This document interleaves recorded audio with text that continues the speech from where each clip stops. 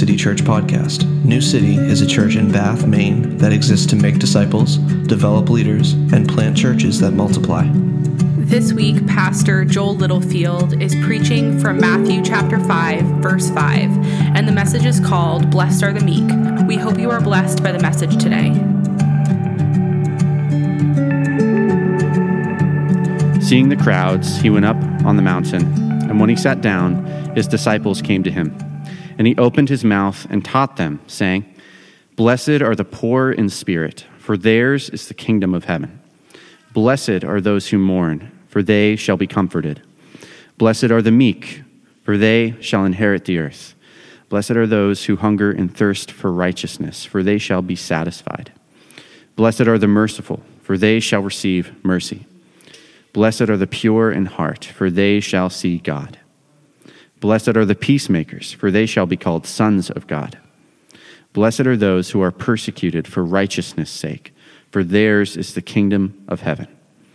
Blessed are you when others revile you and persecute you and utter all kinds of evil against you falsely on my account. Rejoice and be glad, for your reward is great in heaven, for so they persecuted the prophets who were before you. Come to me, all who labor and are heavy laden, and I will give you rest. Take my yoke upon you and learn from me, for I am gentle and lowly in heart, and you will find rest for your souls. For my yoke is easy and my burden is light. This is the word of the Lord. You may be seated.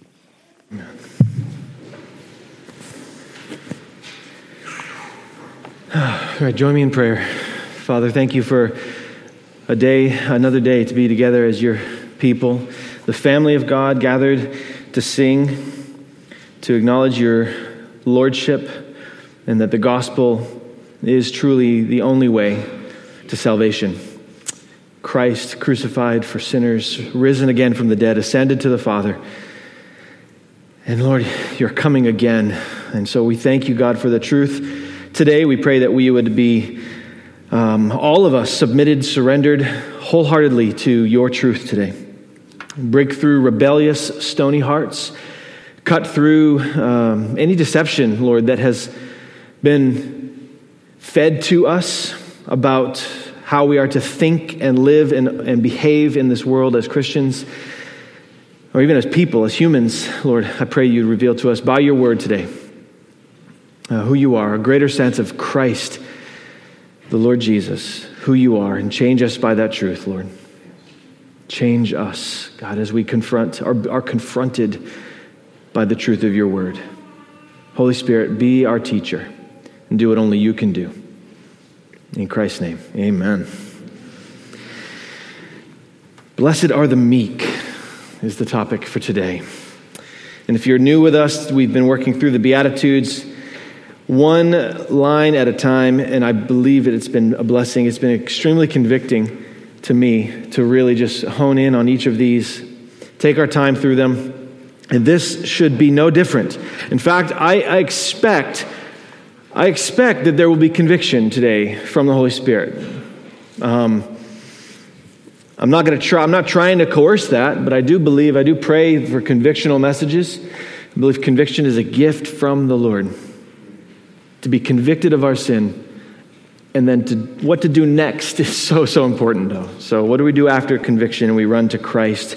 We know the truth about what to do. So we're going to ask the Lord, we have asked the Lord to wash that over us. So blessed are the meek. Meekness is different than poverty of spirit and mourning over our sin. It is, though the other two are very much centered around God's work in our inner man, the meekness is the first one that we're confronted with that really addresses our behavior to other people and how we live and how we act and how we speak to our loved ones, to our neighbors, to people that we meet, to perfect strangers, how we respond to our spouses, how we handle difficult situations, how we handle chaos and opposition. All of this stuff is a test for us. It really, really is, and I think that'll be made clear. The Greek word that's translated into our English word meek is very difficult to just pin down with one English word. The Greek word is vast, and so some of the things that it might portray is this attitude of gentleness, humility, so being humble. Power that is properly controlled is another way that meekness is portrayed in the Scripture. So something with great power and ability to wield that power, but under control. That's meekness. So maybe already just think about yourself. Are you consider yourself a pretty powerful person with a lot of ability? Maybe a lot of training? You could be extremely successful and powerful and dominating if you just used all of your ability and power and strength and skill. Well, do you have meekness? Because that meekness would bring that power under control. Lowliness of heart. A heart that is humble. Not just a humble behavior, but the inner man is humble. The way you see people. You're not dominating. You lower yourself, humble yourself before others and before God. And so we can see already that this is a kingdom attitude. It's not something that we can simply possess in our own strength. It's not something that any of us naturally desire.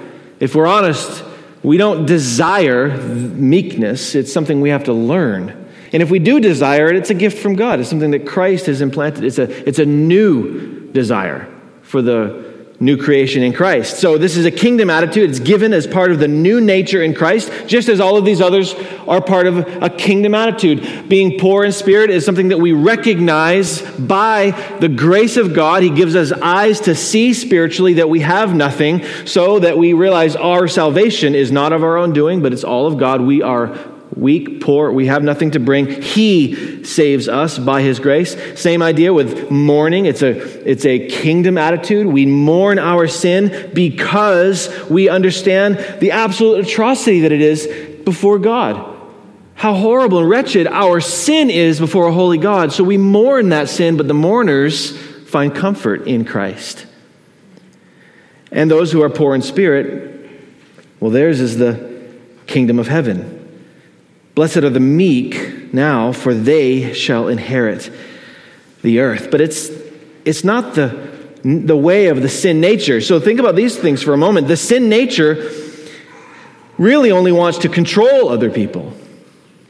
The sin nature wants control over others. So think about your relationships right now, the ones that are most valuable to you. I think this is where we should start. Think about the most valuable relationships that right now you're a part of. Probably family, spouses, children, right? Maybe workplaces. Maybe you have some influence there. But the sin nature wants to control other people. We want to be the boss. We want to dominate. The sin nature sees what it wants and gets it through force of will, the show of power and skill and domination. That's the sin nature. The sin nature sees what it wants and seeks to get it through force of will. Maybe this week you can already pinpoint areas where you need to repent and turn from wickedness. Where in a relationship that God has gifted you with, instead of meekness, you showed a force of your own will. A force of power. Not power under control, but you sought to get what you want. The flesh, think about this one. The flesh, the sin nature, is unbending to the will of God and stubborn to the word of God. Where the word of God could say something so clear and plain to us as Christians, it is the sin nature, the flesh, that doesn't bend to God's will, but we seek to either bend God's will to ours, or we just stay completely stubborn, and it affects all the relationships around us. Our children, our marriages, our families, our neighborhoods could be suffering because of our lack of meekness. And that our sin, our flesh is unbending. Are you unbending to the word of God? All of you hear me, please listen. Don't let the world or anybody sitting next to you distract you. Guys, this is an important message. Are you unbending to the will of and the word of God? Just so you know, the will of God is delivered through the word of God. If we want to know the will of God, we go to the word of God. It is his word. It's his holy word. He tells us and speaks to us very clearly through his word. Maybe you don't go to his word, so you don't know his will. You don't go to his word. But if you're a Christian, if you're a follower of Christ, then we should be living by his word. completely dependent upon his word for all that we need, everything that we need. So are we unbending to that? When you're confronted with truth, do you say, no, I've got this. I know what I want. It's not the way of Christ. Most of our new nature qualities that are ours in Christ are still qualities and attitudes that need mastering. So even as a Christian, as a new creation in Christ, you might say, well, I know I want meekness, but I'm certainly not where I want to be. And so you still struggle with it, and that's okay. Like, we understand that this is a growing process as well. So if you're a man or a woman in Christ, or a child of God of any age, and you are still struggling with this idea of meekness, it's okay. We're gonna talk about that today. Where do we look? How do we grow in this? But I think it's first good to acknowledge that these qualities that are ours, we need to work at them. We should be disciplined. So you might ask, if I'm a Christian, then why do I still get raging angry and sin against others with my anger? I would ask for a show of hands, but it might embarrass everybody. How many of you have gotten angry and sinned in your anger this week? Yeah, you can raise your hand. I did too. You sinned in your anger. What's with that, right? Just think about that for a moment. Why? Why do we do that? I think it's evident that we still have a lot of work to do. And Christ is working on our hearts. The Word of God transforming us. It's a process. It's sanctification. We still need renewing of our mind. The mind needs to be renewed because we still revert back to all that we used to do. How did we handle situations before we were in Christ? We dealt with it with our own way. And so our anger often gets us into so much. And I hope for all of you who have raised your hands that you also had a moment of humility and repentance too. Even if it was the next day, we all process things a little differently. I hope, and if you haven't yet, today's the day. That's a sin worth mourning. Who have you affected? What is the condition of our own heart when we are angry and sinning? We are not pleasing to Christ. At least part of that answer of why a Christian would continue in that just one scenario of being angry and sinning in our anger, why is that? I think part of that answer, and maybe the most important part of the answer, is our proximity to Jesus Christ. In our walk as a Christian, what is your proximity to Christ? Now, Christians know that we are people of faith. Your proximity to Jesus is all about faith. It's believing who he is and what he has done. So if I say to you, or if you were to say to a non-believer or an unregenerate person, well, I'm really close to Jesus, they might be looking like, well, how? Didn't he live 2,000 years ago? So we understand that this is an issue of faith. You walk with Christ by faith. We see by faith. We believe in the finished work of Jesus, and that the real man, Jesus Christ, lived and walked on this earth, claimed to be God, and by his death, burial, and resurrection, he proved that he is the eternal God, ever present through his Holy Spirit. He gives us his Holy Spirit. We have the means by which we see and walk and live by faith, and we walk close to Jesus. But you may not be walking very close to him. I would encourage you and challenge you to just ask yourself that question. What is my proximity to Jesus? By faith, am I walking with him, or am I distant from him?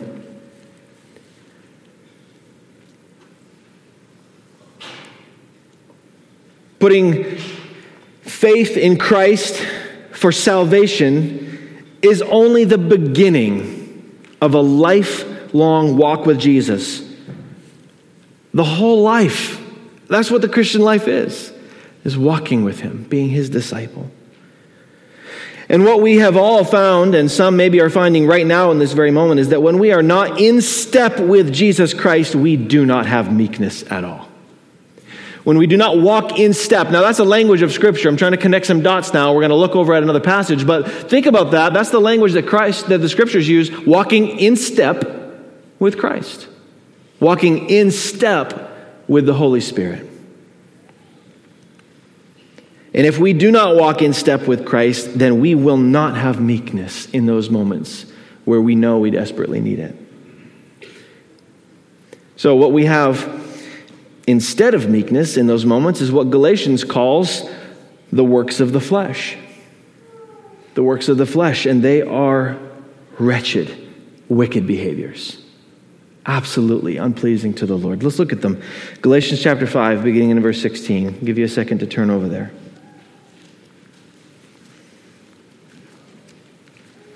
Galatians 5.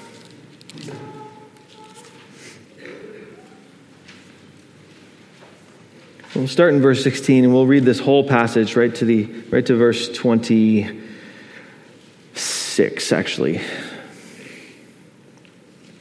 But I say, walk by the Spirit, and you will not gratify the desires of the flesh. For the desires of the flesh are against the Spirit, and the desires of the Spirit are against the flesh, for these are opposed to each other, to keep you from doing the things you want to do. But if you are led by the Spirit, you are not under the law. Now the works of the flesh are evident: sexual immorality, impurity, sensuality, idolatry, sorcery, enmity, strife, jealousy. Notice this one: fits of anger, rivalries, dissensions, divisions, envy, drunkenness, orgies, and things like these. These are the works of the flesh. I warn you, as I warned you before, that those who do such things will not inherit the kingdom of God.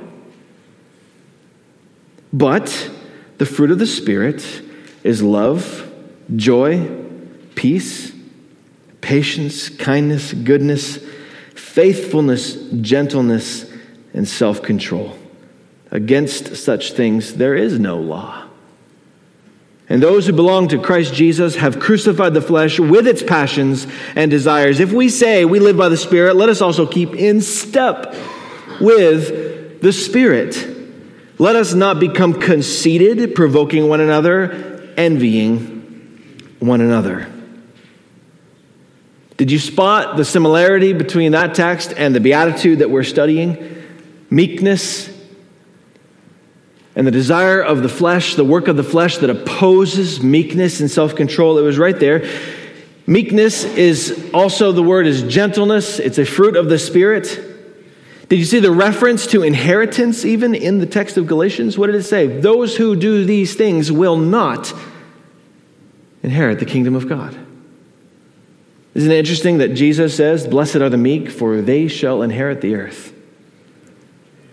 It has everything to do with kingdom possession. Who we are. Who are we, citizens of heaven, or are we citizens of this world only? Notice verse 25. If we live by the Spirit, let us also keep in step with the Spirit. So what is this? What does it mean to keep in step with the Spirit of God? It's a life of faith in Jesus Christ. That's walking in step with the Spirit. It's a life of faith in Christ. It's understanding that the Christ of the Bible did suffer and die, was crucified, he was buried, laid 3 days in a grave, rose again, ascended to the Father, but he made promises before he did all of that. His promise is that I will not leave you as orphans. I will not leave you without my presence. I will go, but it's better for me to go. I'm going to send you my Spirit. So what do we need to see the Holy Spirit as? The Holy Spirit is the Spirit of Christ. We should be remembering that when we think of the Trinity, it's often we separate, right? Because they are three persons. We believe that, Father, Son, and Spirit, but they are one. The Spirit of God is the Spirit of Christ. He sent us His Spirit so that we could walk with Him. So that these questions of how do I walk in step with the Spirit, we have an immediate answer. We do that by faith in Christ, and by faith in Christ, He gives us His Spirit, and by His Spirit, He gives us the ability to understand His Word and to walk with Him. It's right there. To walk with Him, to walk in step with Him. How does one walk in step with the Spirit? By walking in step with Christ. By knowing Christ's will, his words, his way, his heart. Who is he? The text tells us that the fruit of the Spirit, one of the fruits at least, is gentleness. Isn't that a convicting thing?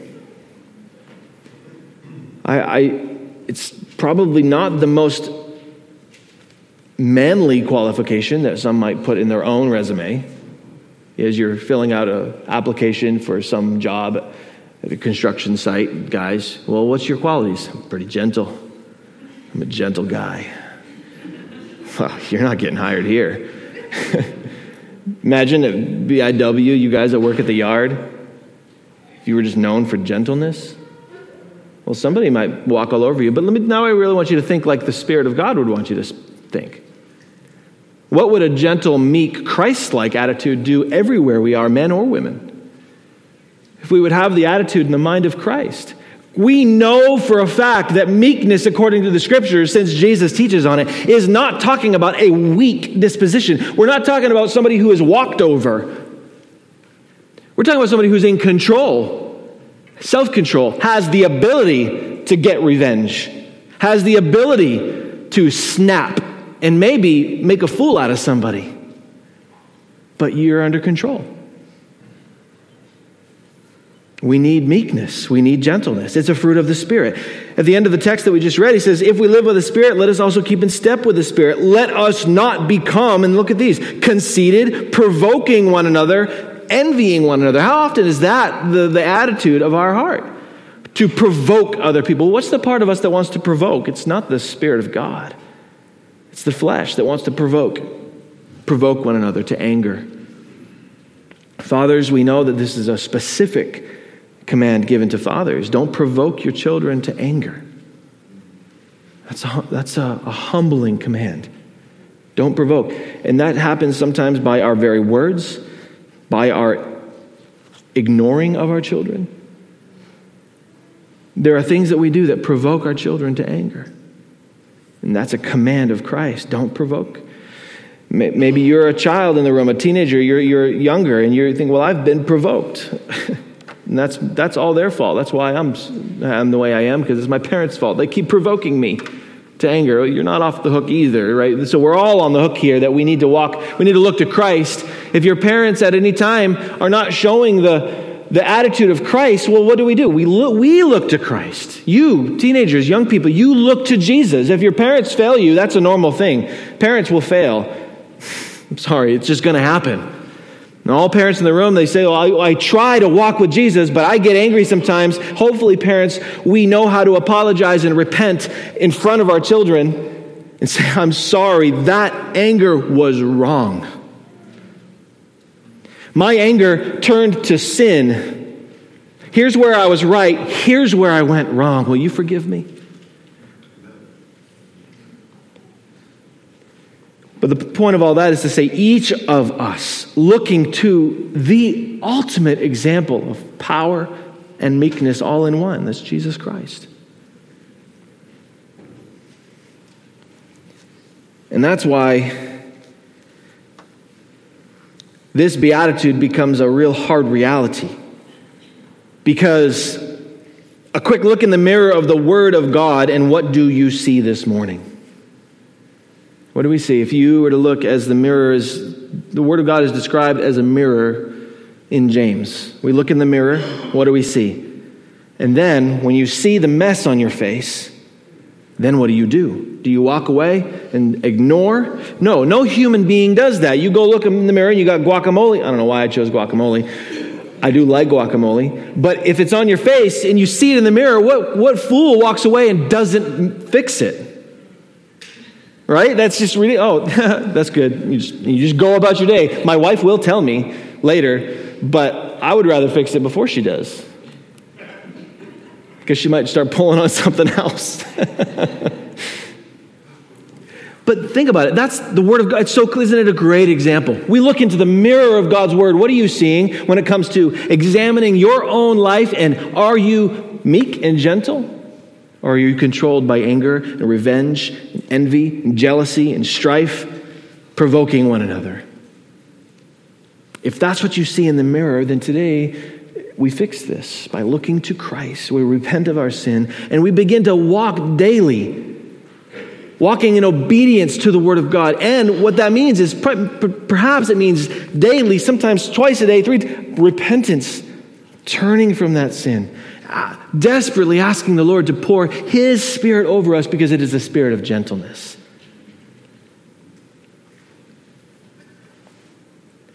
When we look into the Word of God as a mirror, we see our tendencies to sin against God and others in the absence of Christ's meekness. When we are not walking in the meekness of Christ, we sin against God and we sin against others. We see anger, we see stubbornness, pride, and jealousy. So where do we turn? This is where it gets good. There's a great turning point here. Because we have Christ Jesus. We have Jesus. We have the hope of the gospel. We're not left to be just rotting and stewing in our sins. We have the perfect forgiveness, the substitutionary sacrifice of Jesus Christ, who stood in our place and was punished for all of that sin. He dealt with it at the cross. And so the one who is broken over that sin, you go to Christ, who was crucified, who stood in your place. You understand His forgiveness, and you begin to walk obediently. And He gives us the grace to do that. But sin like this is heavy. So we need someone to lift the burden. And that's where we turn to the text that was read a moment ago. Look over at Matthew 11.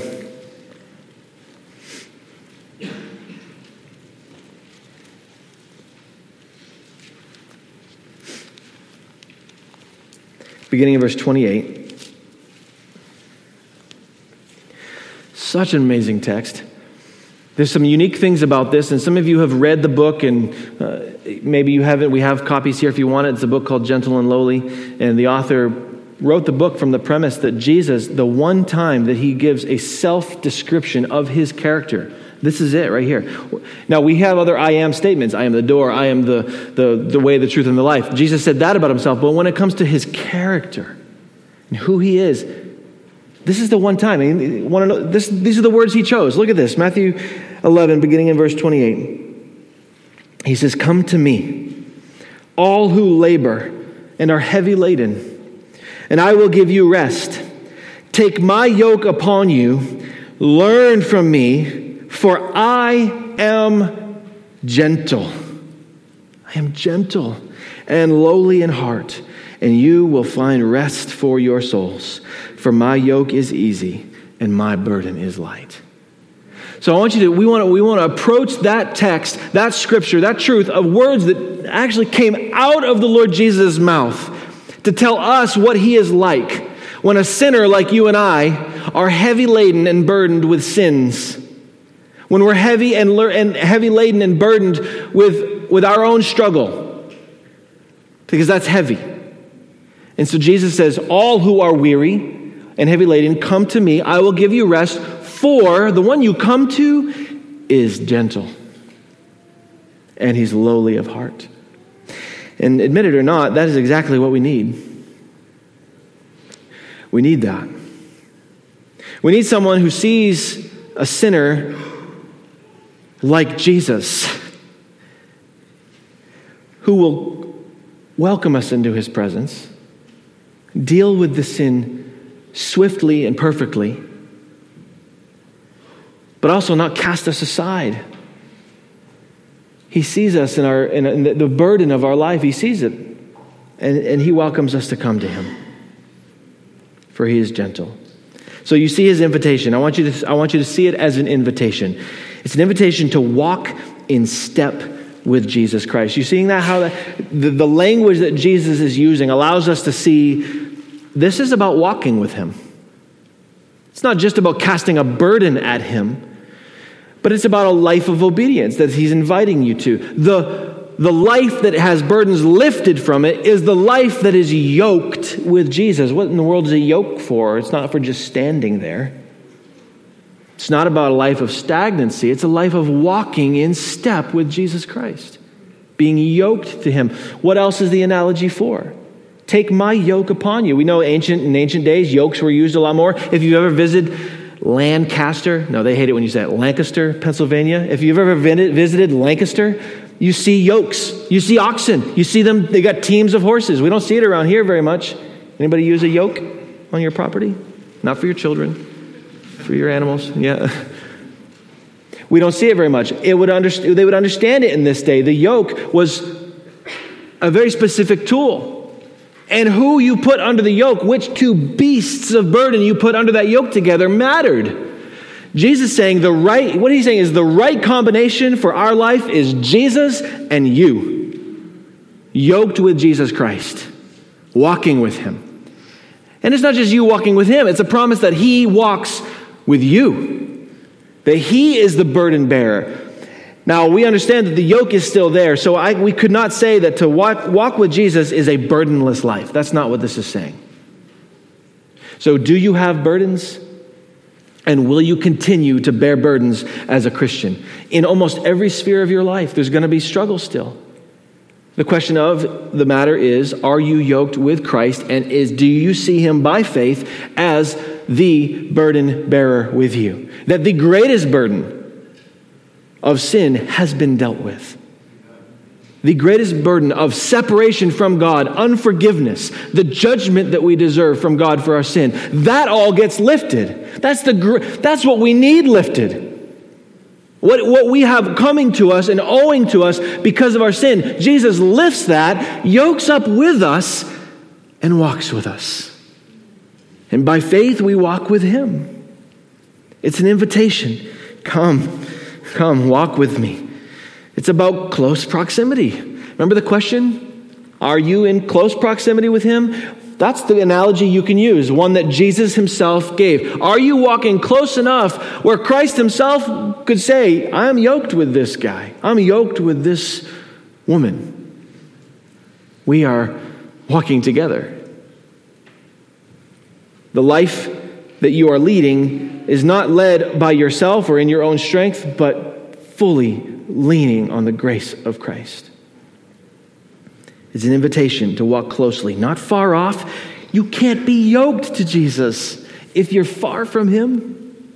So now I want you to just examine some of the disciplines in your life for a moment. Do you lack meekness, and is there life full of anger? Is there strife and provoking all the time? Or is there gentleness, humility, and patience in our lives and in our home? I know if you're a Christian, you desire those things. You want that. You want a home that has peace in it. Humility, gentleness. But it's not going to come overnight. So the question is are you disciplined? Are you disciplining yourself to then walk with Jesus so that his spirit of meekness begins to wash over you? Isn't that amazing? When you walk with somebody really close, you start to learn from them. You do. You have friends like that. You have people that you've looked up to. That is what discipleship ultimately looks like. If you want to grow and you want to be discipled, find somebody who can disciple you that you need to learn from, and you begin to walk with them.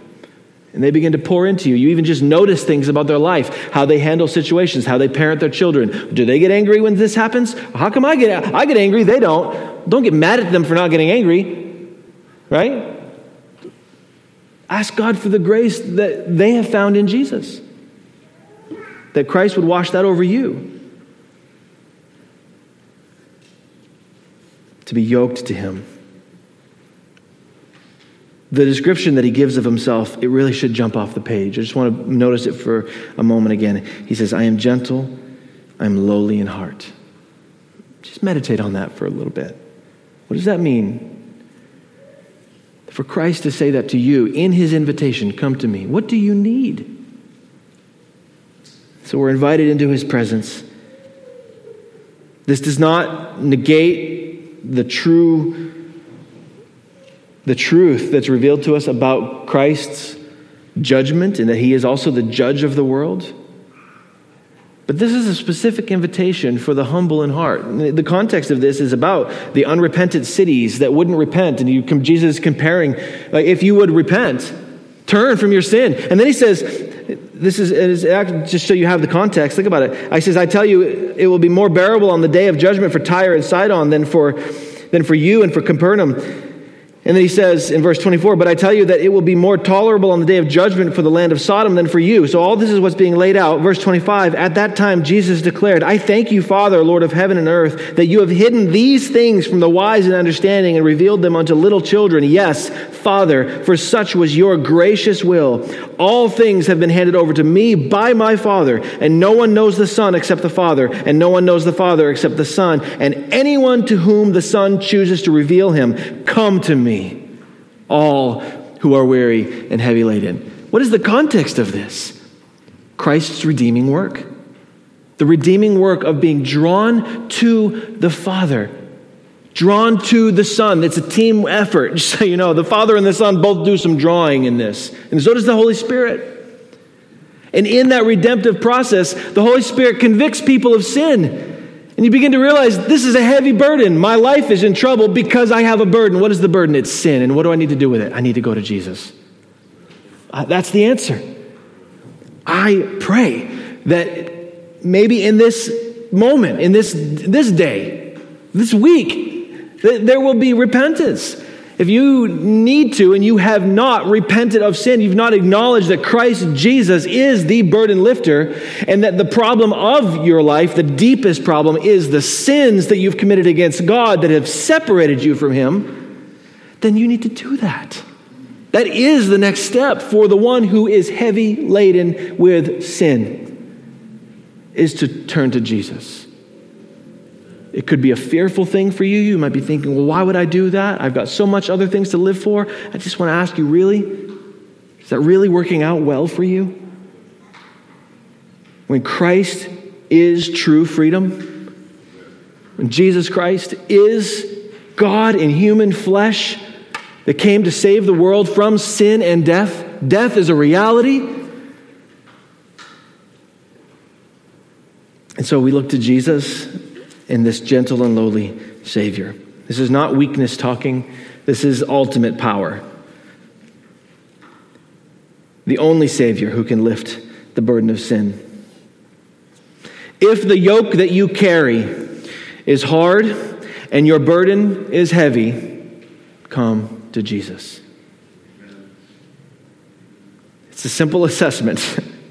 A lot of us would find ourselves in that category of, I need to go to Jesus today. I need to be continually doing this. But believers in Christ who are walking in close proximity with Jesus, though there are great burdens, you've seen these, you've seen it. We witness this in our church. Let me just remind you, there are great burdens upon people's lives right now in our church family. And some of you, you know this because you're carrying those burdens. But though the burdens of life continue because of sin and death and chaos and decay and bodies that just break apart, and so it's physical issues, health issues, loss, deep burden. All of that stuff exists. That doesn't go away. But those people are walking with Christ. And the greatest burden has been lifted. And so what happens? They still have peace. They still have peace. And hopefully that's what we all desire.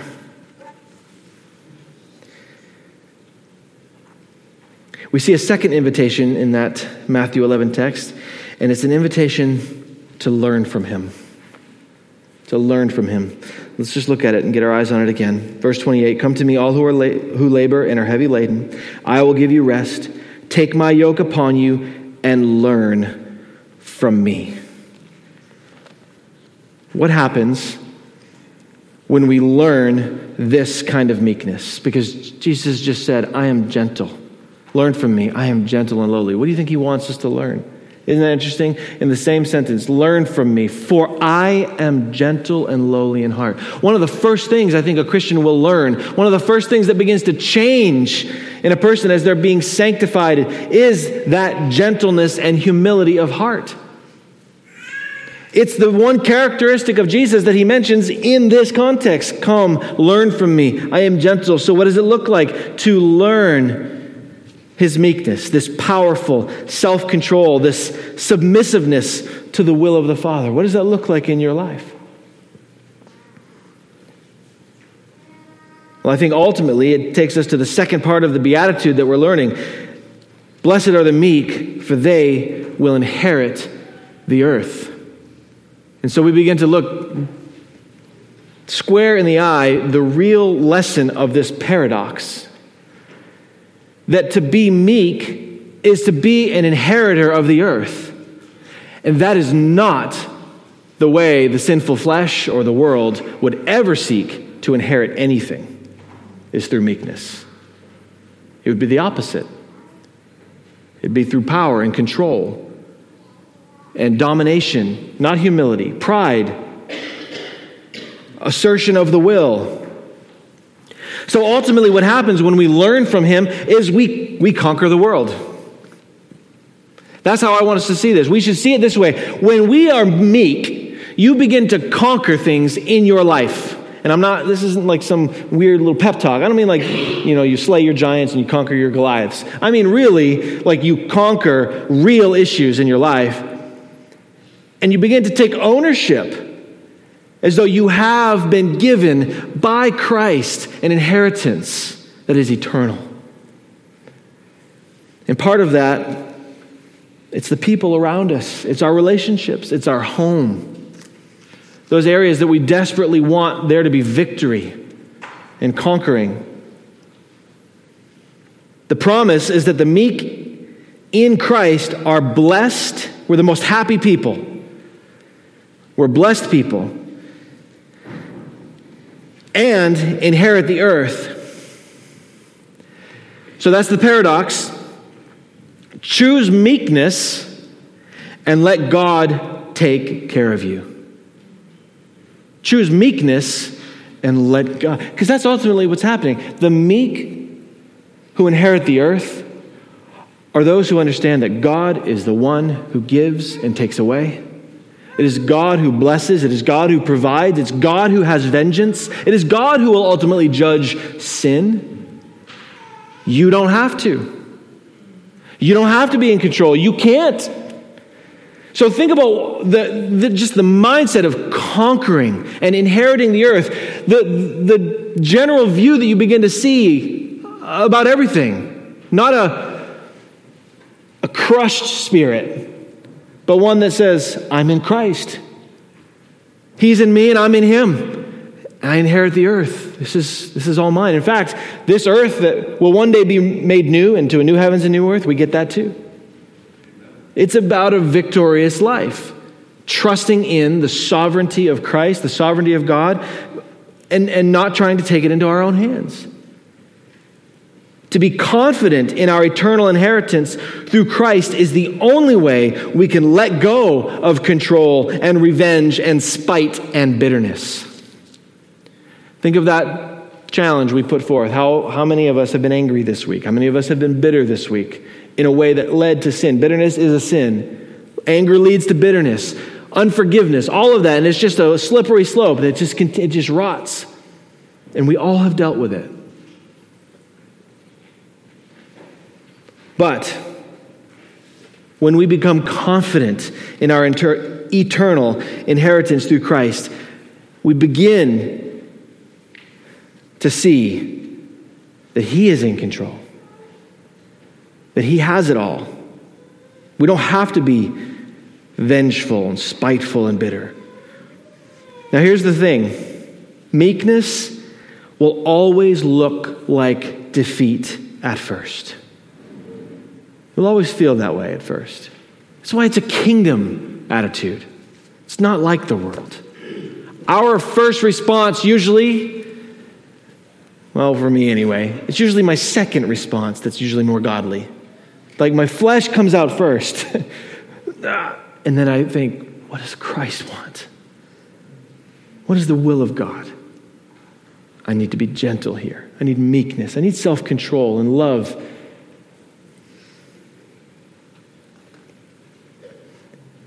Meekness will always seem like defeat, not only to us, but to the world. There are situations right now where if you were to go this week and choose meekness, where you would generally choose anger, sin, bitterness, wrath, watch what happens. Watch what happens in those situations. And so I just want to challenge you guys. Let's be people who are meek. Meek with Christ's meekness. transformed by being yoked with him, seeing, learning from him. How many conversations this week would not have gone the way they did if we were meek?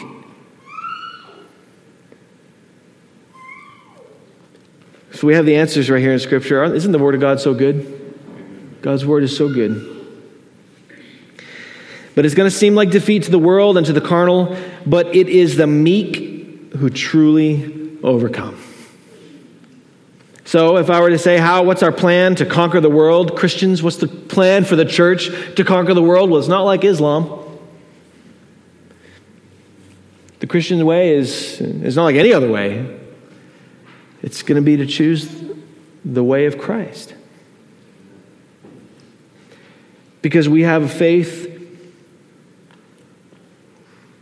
that to others, to many, it seems like a blind faith. What are you trusting in? What are you believing in? But by faith, Christ says that by faith we see more than those who saw him with their eyes. We see more. Don't be fooled by the world. You see more. You get more vision by faith in Christ than if you were to transport back 2,000 years and walk the earth with Jesus. You see more through his revealed word and the Spirit of God who dwells in you, who shows you and teaches you daily what Christ is like and who he is. So I'll leave you with this challenge. How is the Spirit of God challenging you right now with the meekness of Jesus Christ? How is he challenging you? And let it sink in. Take it as a challenge from God's word. That there does need to be change. And that's for the Christian. Right? For the Christians in the room, the believers, seek the Lord about that. And then lean on a brother or sister and tell them, hey, there's an area where I need growth. I want growth. Will you help me in this? Keep me accountable here. Walk with me. Let's pray about this. Spouses, pray together. Pray together about the meekness that you need to work with each other and walk with each other and love each other and be patient with each other. Pray for that. But ultimately, I just want to see a move of God's Spirit in our church, in all of these Beatitudes, all of them. It is the meek who inherit the earth. So however the Lord is challenging you with that, then our response today is, yes, Lord. Yes, Lord. I will walk in repentance. I don't want this bitterness anymore. I don't want anger. I don't want this. I want the Spirit of Christ and the Spirit of meekness. That is the truth of God's word. Amen, church? All right. Let's pray. I'm going to invite the band to come back up.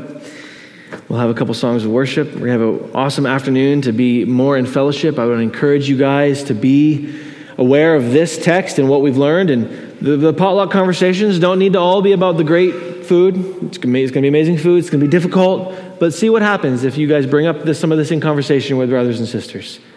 Hey, what did you think of the message? Hey, what are you growing in? How has the Lord challenged you? How can I pray for you about this right now? Let's see what the Lord would do with that as we fellowship intentionally around these things. Let's pray. Father, thank you for the preciousness of your word. That truth, blessed are the meek, for they shall inherit the earth. And however this is pressing against the flesh, the carnal, remaining carnality that still needs to be sanctified. We are believers in Christ. We trust you, Lord, and we know that we are new creatures. We are saints, but Lord, we still struggle. And the only biblical answer for that is that we still need sanctification by the Spirit. We need the truth. As Jesus said, sanctify them by your truth. Your word is truth. So let today's truth be part of that work. Sanctifying, transforming, renewing our minds. Forgive us, Lord. Forgive the one who has continually and constantly walked not in close proximity, yoked to you, but pushing in rebellion. Forgive, Lord, the rebellious Christian, the one who has been distant. Lord, draw them into your presence, Lord. Remind them of your faithfulness and your deep, deep love for them. I pray for the the ones in this room, Lord, maybe who have been walking patiently with those who have been angry. I pray for the teenagers in the room, the children, Lord, who are oftentimes witness to adult Christians making poor choices. God, give wisdom in those homes, in our homes. Teach us as parents, Lord. Show us how to be meek. Show us how to be truthful. And Lord, give children the grace to see you and what is truly right and glorious, to see your character. And change them, Lord. Change our children into your image. That is our goal, Lord, to ultimately be transformed into the image of Christ daily. By your word, as your word washes over us, transform us by the renewing of our minds, Lord. And I pray for the one that is here, that is outside of the kingdom of Christ, because there is no faith in Christ, only faith in what is right before their very eyes, only faith in what is now, only faith, only trust in what is pleasing, only trust in what can gratify in the next moment, or maybe a fear that if they let go, if they trust you now fully and finally, maybe you can't actually do what you say you can do. But Lord, I pray that the testimony of changed lives, that you truly do redeem and transform, God, that people would just humble themselves before you and say, God, please take my life. Consecrate it. Change me. Save me. You are the Redeemer. You are the Savior. Only one died for sin. Only one was risen from the grave. So save souls by your Spirit today. May there be some who cry out to you in repentance and just say, I believe you, Lord. I believe that Jesus is the Son of God who died in my place, taking all the wrath of God for my sin. Change me and transform me. Make me renewed. God, just do the work. Do the work that only you can do. So we submit this to you, Lord. Let your word be hidden deep into our hearts. May we see transformation. May we see fellowship, Lord, that is intentional and fruitful. Thank you for a beautiful day ahead of us. I pray you'd be glorified. Help us now as we sing in response. May these songs be a response to your amazing, wonderful grace and your meekness and kindness that draws us to repentance. In Christ's holy name we pray. Amen. Amen. Let's stand together, church. Let's sing. Let's respond to the Lord. Thanks for tuning in to this week's message. For more messages from New City Church, check us out on any of the major podcasting platforms, or if you want to find our gathering times, location, or any other information about New City, check out our website at bathnewcity.church. We hope to have you join us next week.